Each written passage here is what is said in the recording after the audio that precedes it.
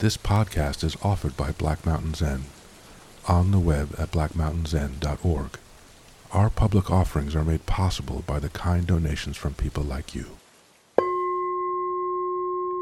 Let me give you a characterization of how I will approach the six paramitas. The way I'm going to approach them is that these are six characteristics that we're all capable of, and that but we're also capable of forgetting them or not including them in our life, either as an influence in our meditation or our internal life or our relational behaviors. And this is a way to draw us into a more attentive and hopefully skillful and compassionate involvement in all three of those. Sometimes the paramitas, the word of itself, it can be translated as perfections, or the other way it can be translated as having gone beyond or transcended. But it can also, I would say, legitimately be related to as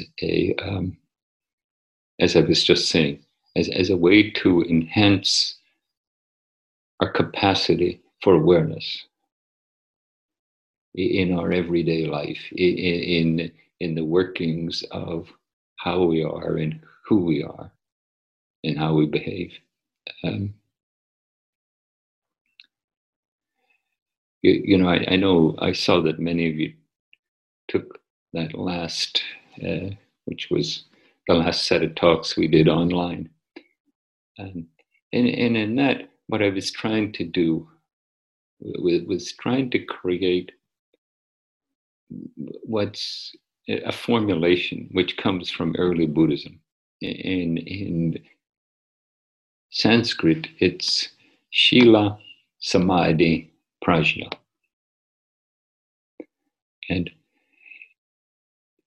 Shila can be translated, it's often translated as discipline, but I would suggest to you this way of thinking about it and relating to it. It's the yoga of getting in touch with our body, of getting in touch with the mental processes and the thinking that we are, and getting in touch with the emotional and psychological aspect of our being. And that this is something that as persons who intend to be conscious, intend to live a life that's aware rather than just reactive and habitual, this yoga of getting in touch is an essential ingredient and a helpful ingredient. And then samadhi we can think of as continuous contact. That there are ways to relate to the body, breath, to the mental activities, to the ways we conceptualize existence, and to the emotions and psychology. There's ways to get in contact with them and to sustain that contact. And as we sustain that contact, it's sort of like good news and bad news. The things that you had psychologically find ways to cope with through avoidance, through suppression, they become more evident. But with that contact, we cultivate insight. We start to see how our own mind works. We start to see our own habits of thinking and feeling and behaving. And And not only do we start to see the particularities of ourselves, we start to see what it is to be human. You know? It becomes deeply personal, and at the same time, it starts to become impersonal. And for almost all of us, the deeply personal part is a challenge. And as we become more attentive to it and more insightful about it, it becomes a teaching. We start to see this is the particularities of me, and this is an example of the human condition. And as we see that, hopefully it invites us to live according to our own insights. And we also start to see that this is a related existence. You know? That insights are not a private event in a way. The fundamental insights into our being, into the human condition, are a universal truth.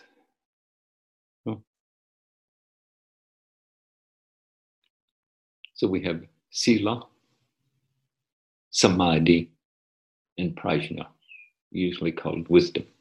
And that's the backdrop, you know. And in a way, without ever saying those words out loud, that's what I was trying to promote in the last series of talks. And as we work with them, they make us more capable of being intentional. You know? Our reactiveness, our habitual ways of being will simply run our life, define how we behave, if we don't bring some intention to them and let them sort of not be so contracted and so defined by what we might say the stressors of our life, the ways in which our stressors distress us and leave us unsettled. You know? That there's a steadying influence that comes up with insight.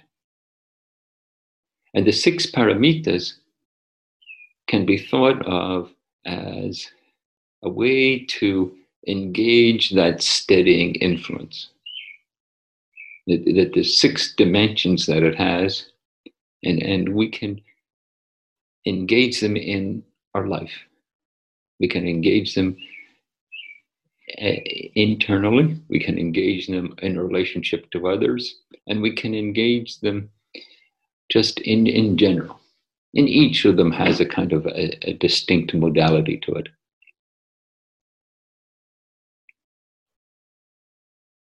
And as you can see, that when we look at it in principle, when we look at it in the abstract,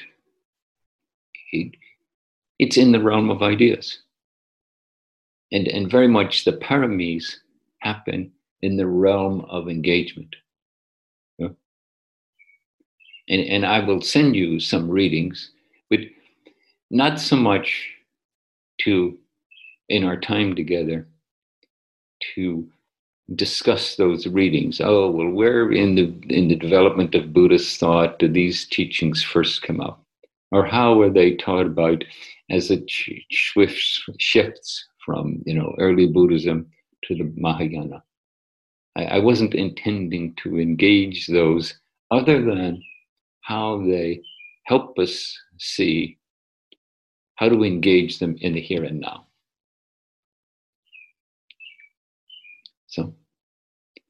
So let's do this. Let's sit for a while. And as you sit, I would offer you this suggestion. You know, you may think of, you know, usually we think of sitting, there's a very purposeful, precise thing that we need to do. But what if you sat in a way where you thought, okay, there are stressors in my life, and they tend to have an influence of inviting distress and an invitation to unsettledness. What if I was to sit in a way that just invited into my being a release of distress, that invited into my being a release of that unsettledness? And so, can you go through, and I will describe it a little. Can you just engage the body and the breath, the mental states, the mental content, the emotions? So it's not so much you're forcing something on yourself. It's in a way, you're just inviting yourself very gently to just start to open and be present in a simple way.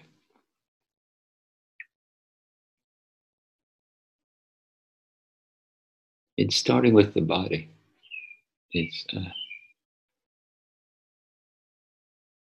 such a powerful thing to do. And just inviting your body to be settled in your chair or on your cushion. Inviting your body to be upright, balanced. Let your shoulders relax.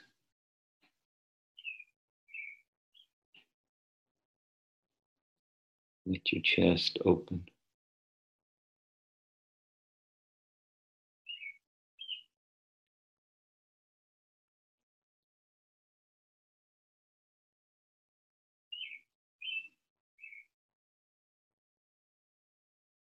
And then just to let your body breathe.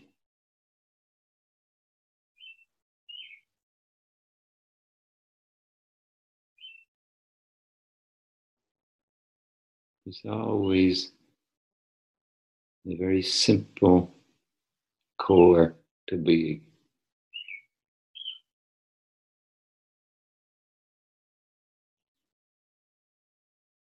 The body is breathing.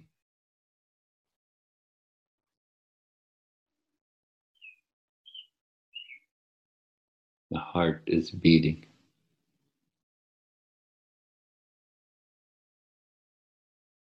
The ears are hearing.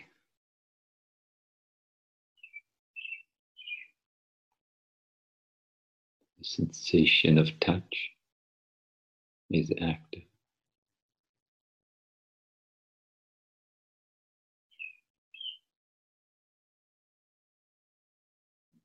Then with each inhale, letting all that be open to.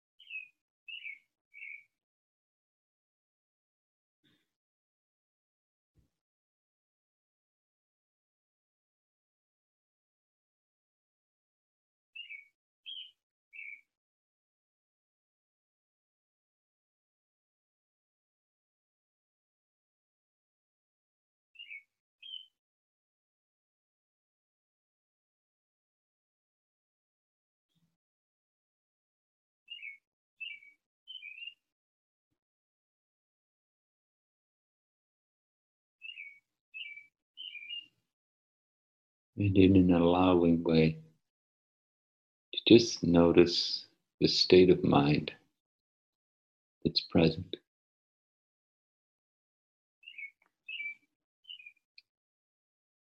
More to experience it and acknowledge it than to get busy changing it.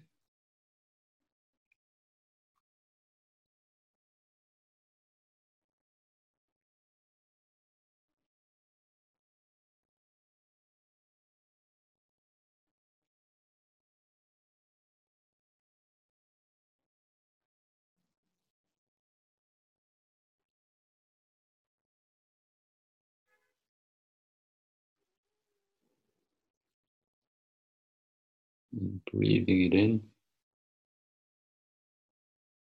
and letting it go with the exhale.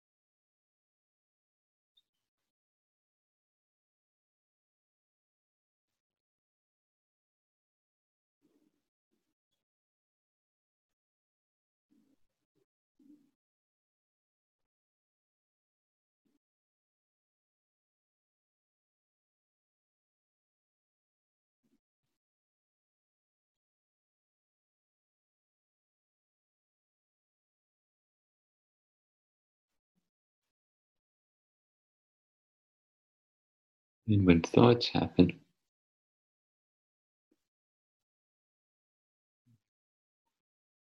rather than getting caught up in the content, just let them be an activity as best you can. Just breathe them in the same way you breathe in the air.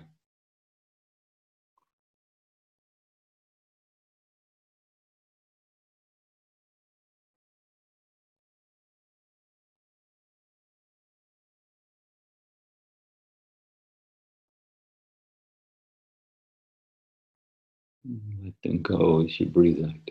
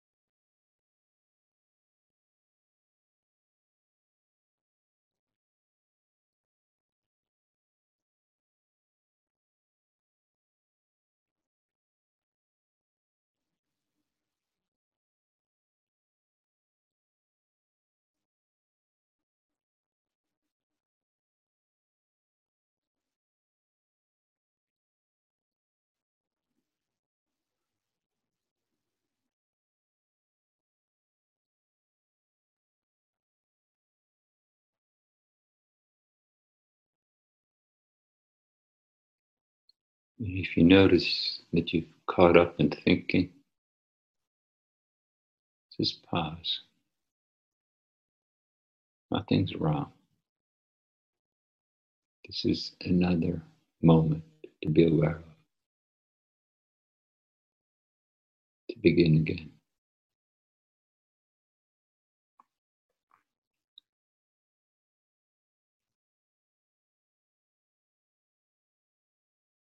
Notice the breath.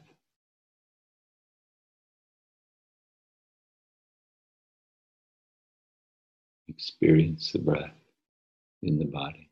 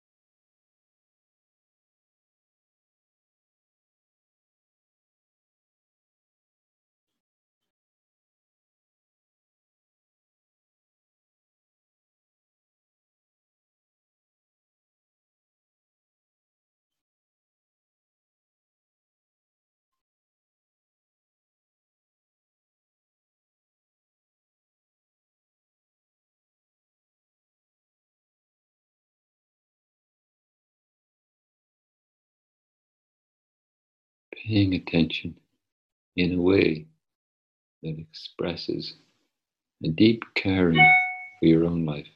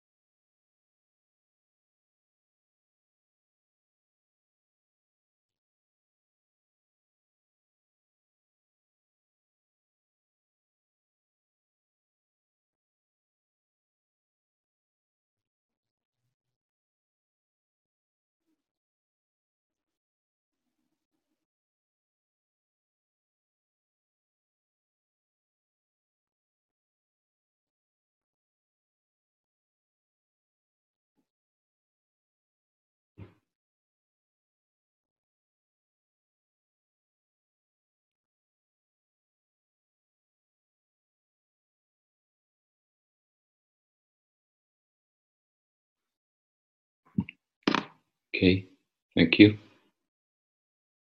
You can take your time as you transition back into a more interactive state. Just notice the consequence of sitting. Maybe there's something you'd like to carry forth as we go forward.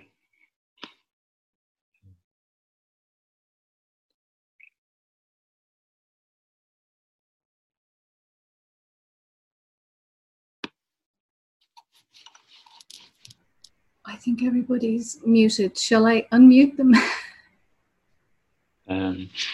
Sure. So I've invited or allowing people to unmute themselves. Okay. If people would. So what I'd like to do now is talk a little about the paramita of generosity. And to be quite particular about it, the Sanskrit word is dana, which is actually a verb, which I think speaks of this paramita quite well, that it's an activity rather than a philosophy, that it's something we do rather than some notion that we uphold. But of course, in our consciousness, our ideas and our behaviors are intertwined. But maybe it says something that we realize, literally, in contrast to knowing, that we realize generosity through activity rather than through our intellectual processes. And so I'd just like to offer you some suggestions, and then for a little bit of break into small groups and just discuss what's your own response in the moment to those suggestions. There is a teaching in Buddhism that says generosity, giving is the antidote to fear. You know, it strikes me as a wonderfully curious notion, and then it asks us to look a little bit deeper at it. You know, that our lack of giving, or you might say, our feelings of not having enough, our feelings of needing more,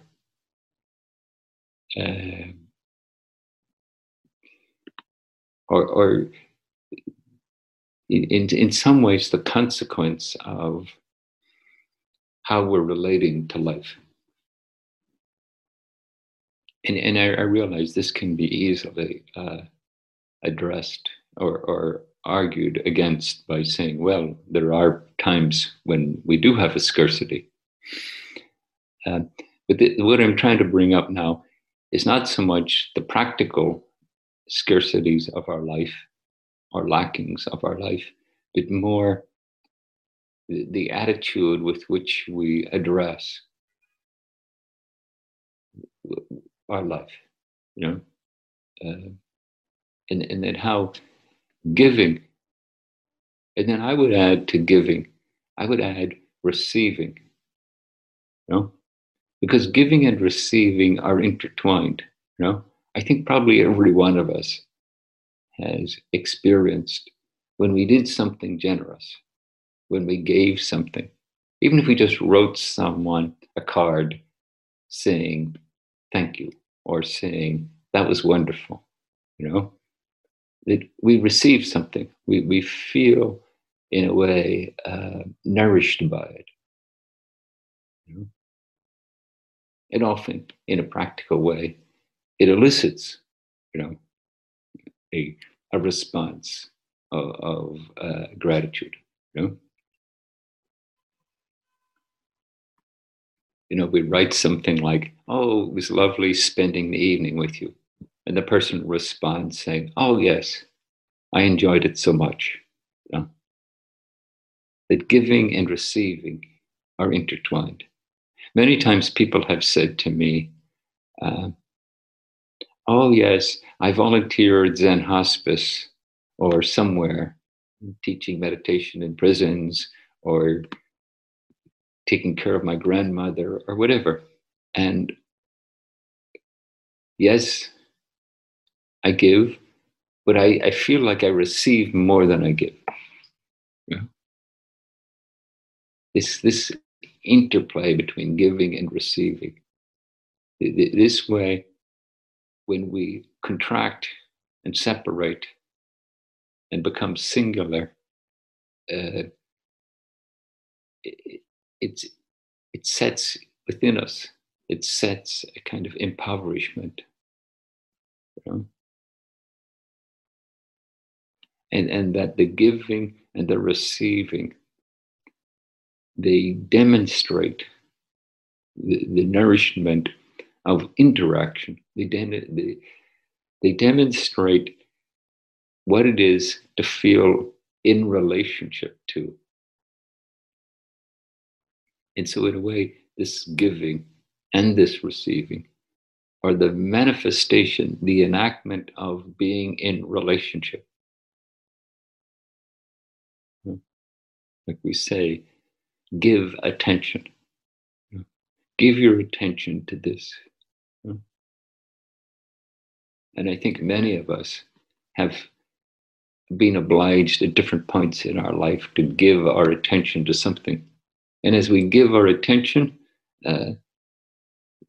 sometimes, especially if part of us doesn't want to give our attention, part of us is distracted or thinking of something else.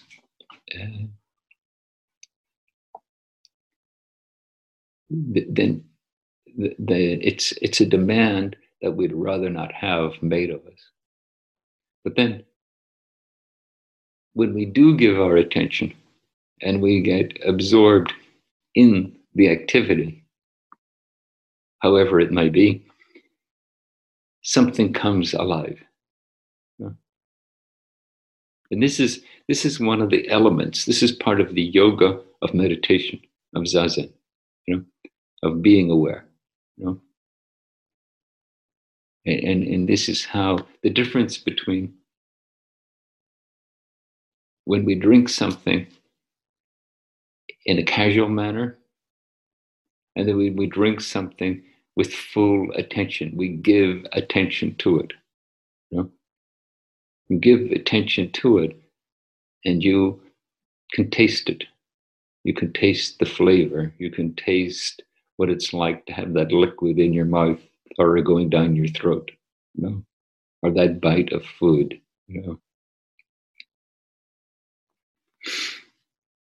In how we can engage any activity, and how giving and receiving enhances the experience of the interaction, of the relatedness. And so that teaching about giving as the antidote to fear is saying that it's our fear of lack of relatedness. This is one of the great paradoxes, the great dilemmas of our human condition, that we separate and then we suffer from the separation. That we want to connect, and there's something within us, usually some demand, that's still pressing itself in its urgency, pressing itself upon us.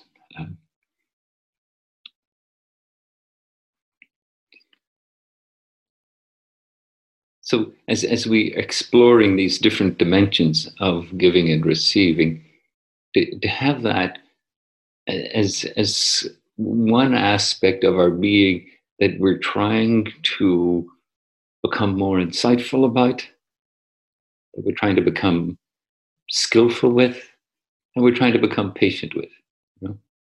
It will draw in all the other paramis. It does demand patience. It does demand a diligence. It does demand a giving of attention, and it blossoms with its own insights.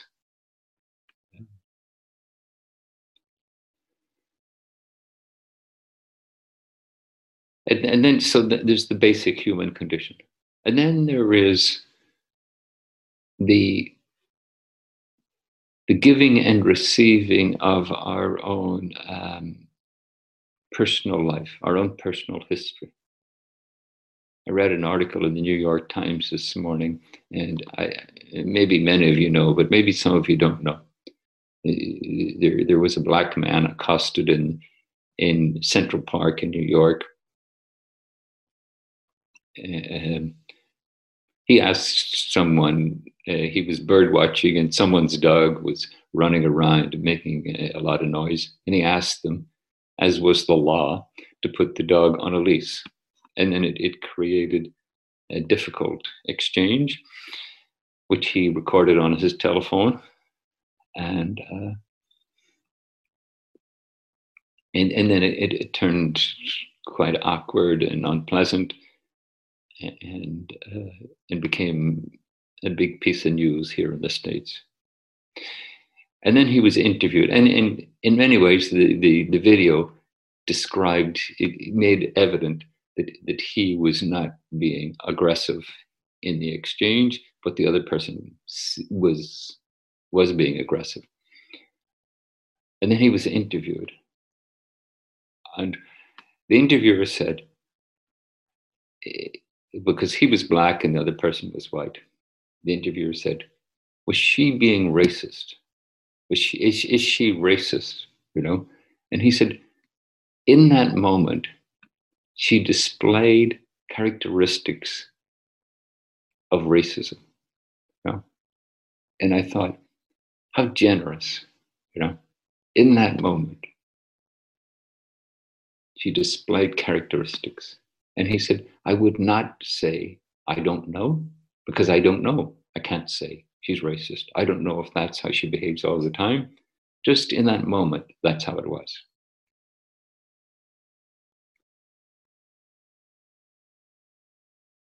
So in a way,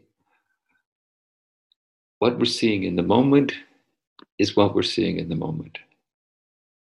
And then it turned out the article was saying that this person is a long-time activist. You know? That his generosity of speech and of attitude and concluding was the product of his activism. This was his skill set that he had developed.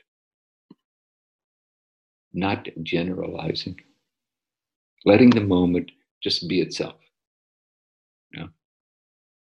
In that moment, this is how that person was. In this moment, this is how I am being. You know? That kind of generosity. And yet, we have our patterns. And one way we can address our patterns is to think about what was it like in our formative years, in the family we grew up in. And the article in the New York Times this morning, it's in an opinion piece, you could read it if you wish, was written by his sister. And his sister was saying, well, we're both activists because we grew up in an activist family. You know, this is how our father was. Our father took us on protest marches when we were small children. You know? We would sing along on the marches. They had many fond memories. So you can ask yourself, how was generosity engaged in my family?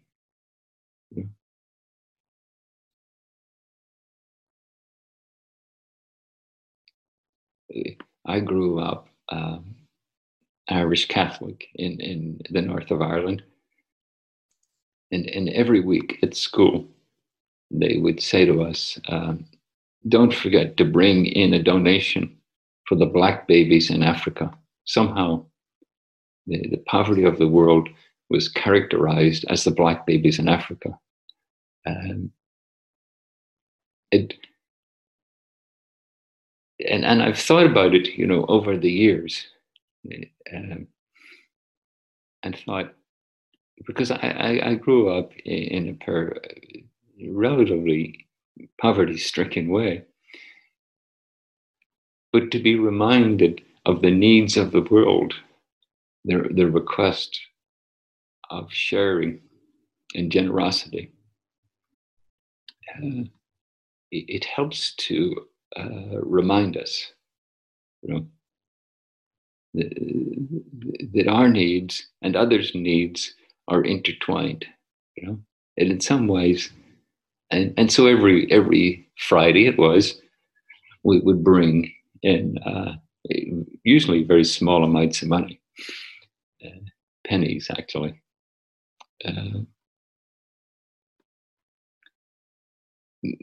But it maintained something was received. So you can think about that. What way was generosity expressed in your life? And then you can think about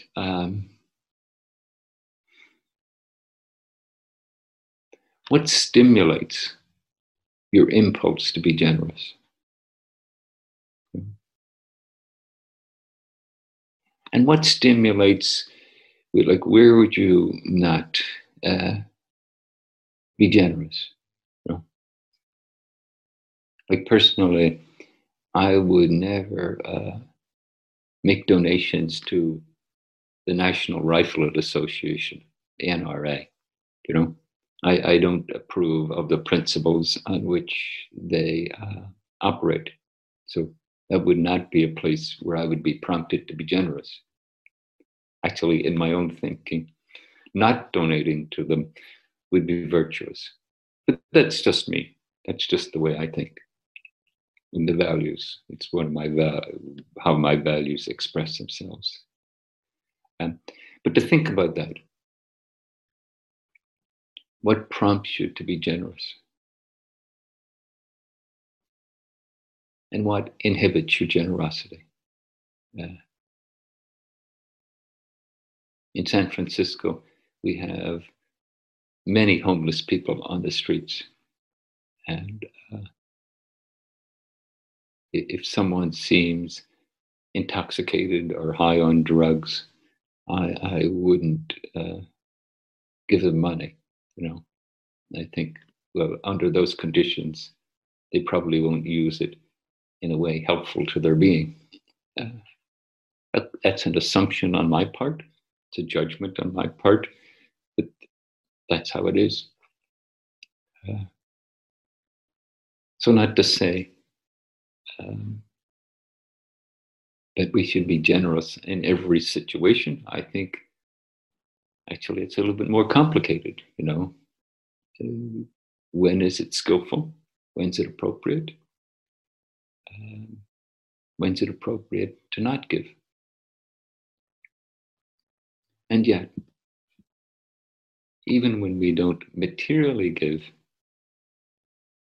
we can give in another way. Someone expressing an attempt to alleviate their suffering by being intoxicated. Don't we all attempt to alleviate our suffering?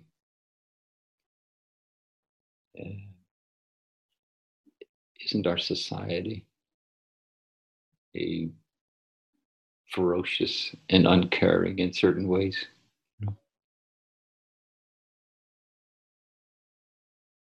Don't people suffer that lack of generosity? So what prompts us to give? What prompts us not to give? When is it a conscious choice? And then what happens for us emotionally under those conditions? I think for most of us, this is a territory that we can have, that it's helpful to explore. Just what is that like? And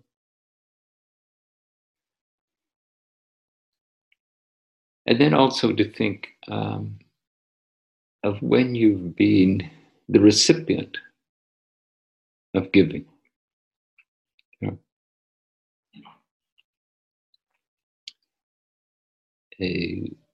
Maybe in small ways, maybe in large ways.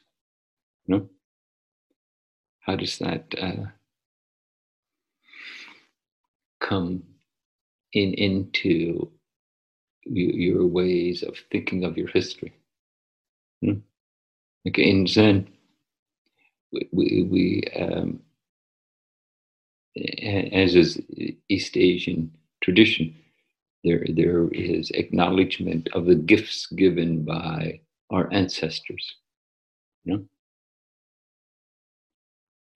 And one thing it's helpful to do is think about your life. Who has given gifts to you? And especially when we were children, usually they instilled within us with their behavior certain virtuous attitudes towards how to live. And it's also helpful to think, some of these people we know who gave to us, and some of them we don't know, that we have been the recipient of gifts of generosity, of someone upholding our well-being that we're not even aware of or we don't remember. That way we can be, we can bring gratitude into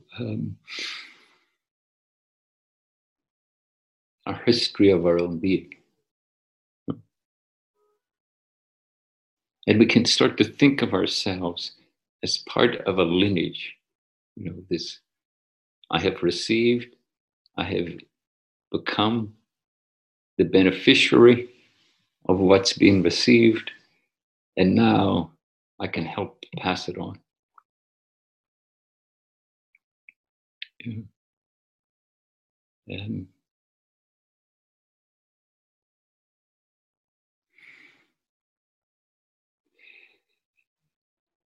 So, what word? This is something you'll need to explore, maybe for the rest of your life. What is it to what helps you to feel open, connected, engaged, giving and receiving? And then what turns that around? You know, what prompts you to feel contracted, held back, disconnected, especially in the realm of giving and receiving. Right?